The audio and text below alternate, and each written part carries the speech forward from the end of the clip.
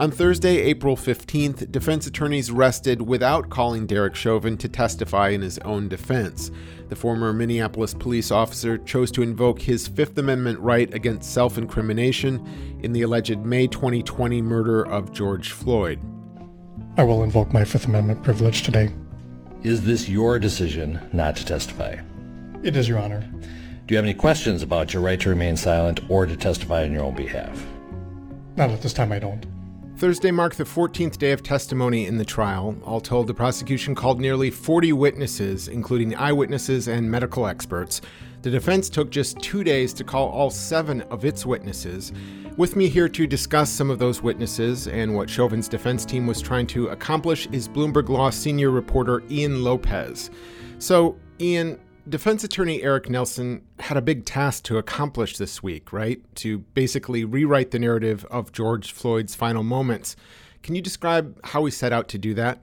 So the prosecution is chalking Floyd's death up to a lack of oxygen because of police force. The defense says that other factors, however, exacerbated Floyd's death. They point to heart issues, drug use, and just general poor health as being major factors in what led to Floyd's death.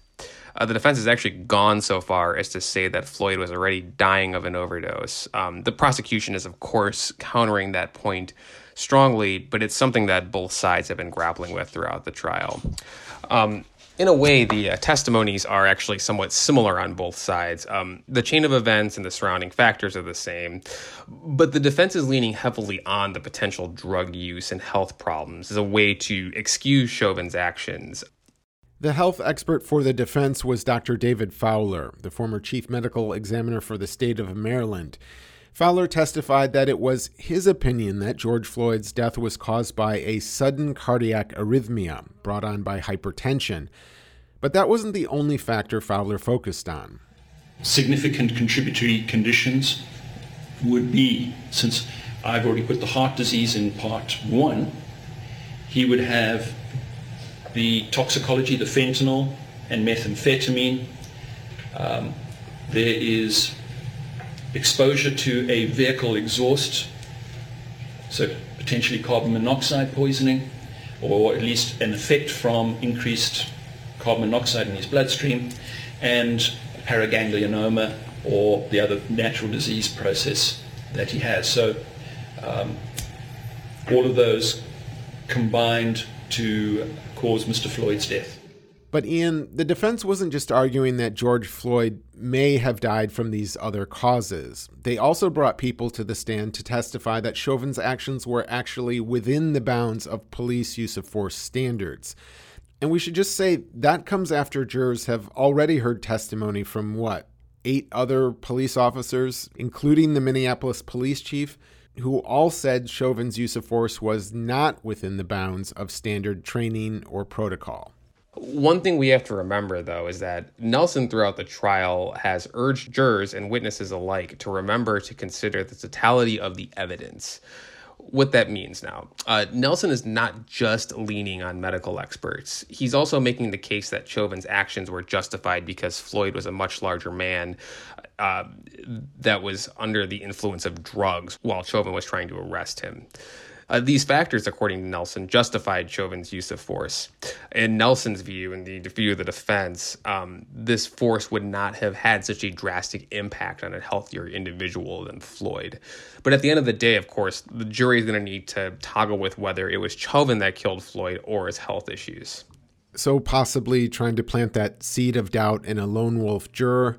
And besides the health issues, it also struck me that Nelson was also using Floyd's history of drug use as a way to explain why officers had more reason to apply the use of force that they did. Here's Chauvin's attorney, Eric Nelson, questioning Barry Broad, a former police instructor, about how potential drug use can factor into these use of force decisions. In terms of the use of force, what relevance does possible drug influence have in an analysis? Has quite a large impact, in my opinion. How so? Well, because people on the influence of drugs may not be hearing what you're trying to ask them to do. They may not understand. They may have erratic behavior. They may have they don't feel pain. So techniques you would normally use to make somebody comply.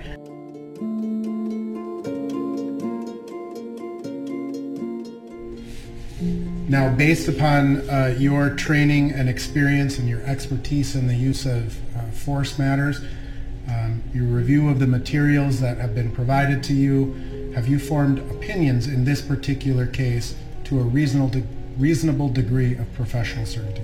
I have. And can you just briefly overview your opinions in this particular case? I felt that Derek Chauvin was justified and was acting with objective reasonableness, following Minneapolis Police Department policy and current standards of law enforcement and his interactions with Mr. Floyd.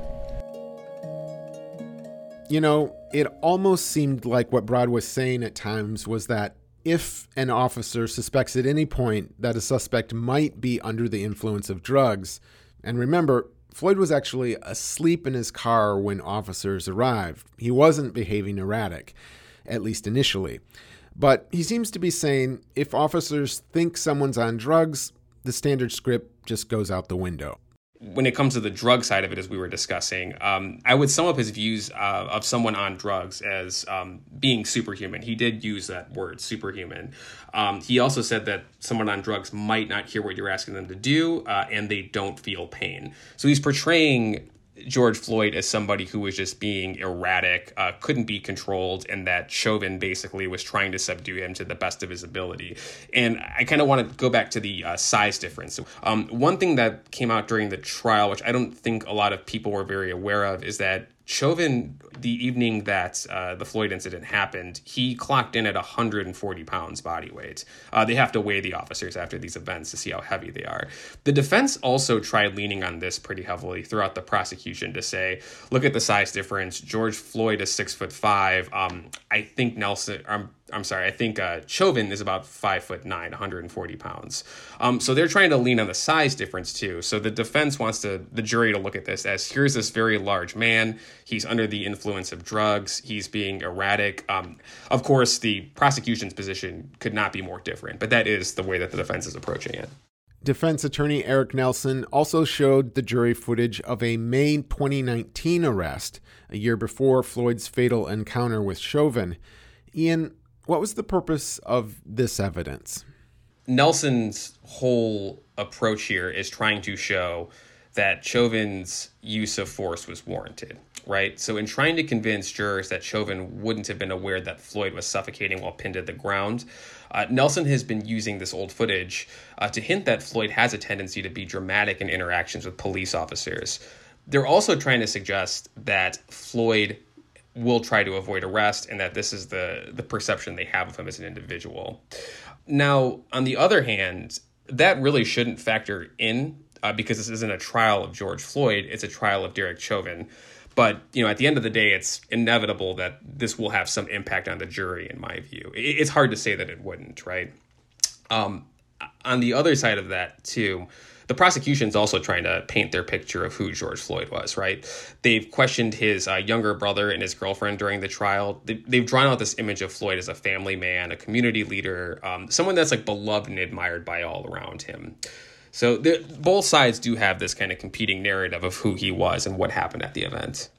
Ian, as the trial winds to a close and with the court being out of session on Friday, is there anything else that you're keeping an eye on?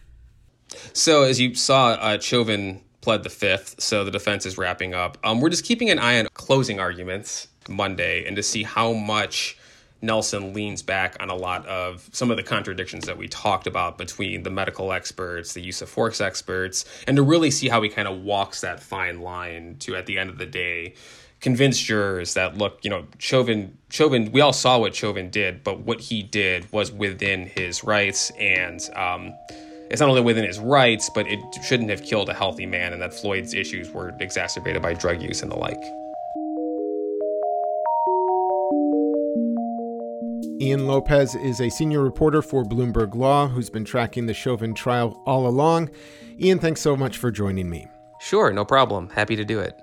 After closing arguments are complete on Monday, the jury will receive its final instructions from the judge, including information about the 3 charges. At that point, the jurors will be in sequestration. As to how much jurors should pack for sequestration, Judge Peter Cahill said this. If I were you, I would plan for long and hope for short. Basically, it's up to the jury how long you deliberate, how long you need to come to a unanimous decision on any count.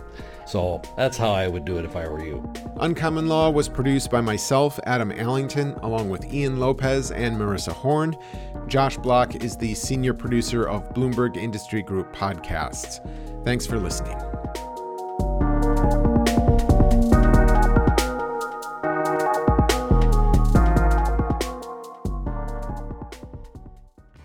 My name is David Schultz, and I'm here to announce On the Merits, a new podcast from Bloomberg Law that brings you everything you need to know about the biggest legal stories of the week, coupled with smart interviews and analysis on a variety of topics, such as the incoming Biden administration's judicial priorities. So I think diversity is kind of the watchword here. We'll also keep our eyes on the Supreme Court. Now everyone is on Breyer watch. We're all watching to see when or if Justice Breyer is going to step down. You'll hear voices and perspectives from across the legal industry, including reporters and editors, attorneys, legal scholars, general counsel. But lest you think this podcast is all just news you can use, from time to time we stumble on a court docket or legal opinion that, for whatever reason, just piques our interest. And he started this opinion, 224 of it, citing the Passchendaele battle. It's one of the largest battles of World War I. That seems like a strange way to start off an opinion on corporate law. You can download On the Merits wherever you get your podcasts.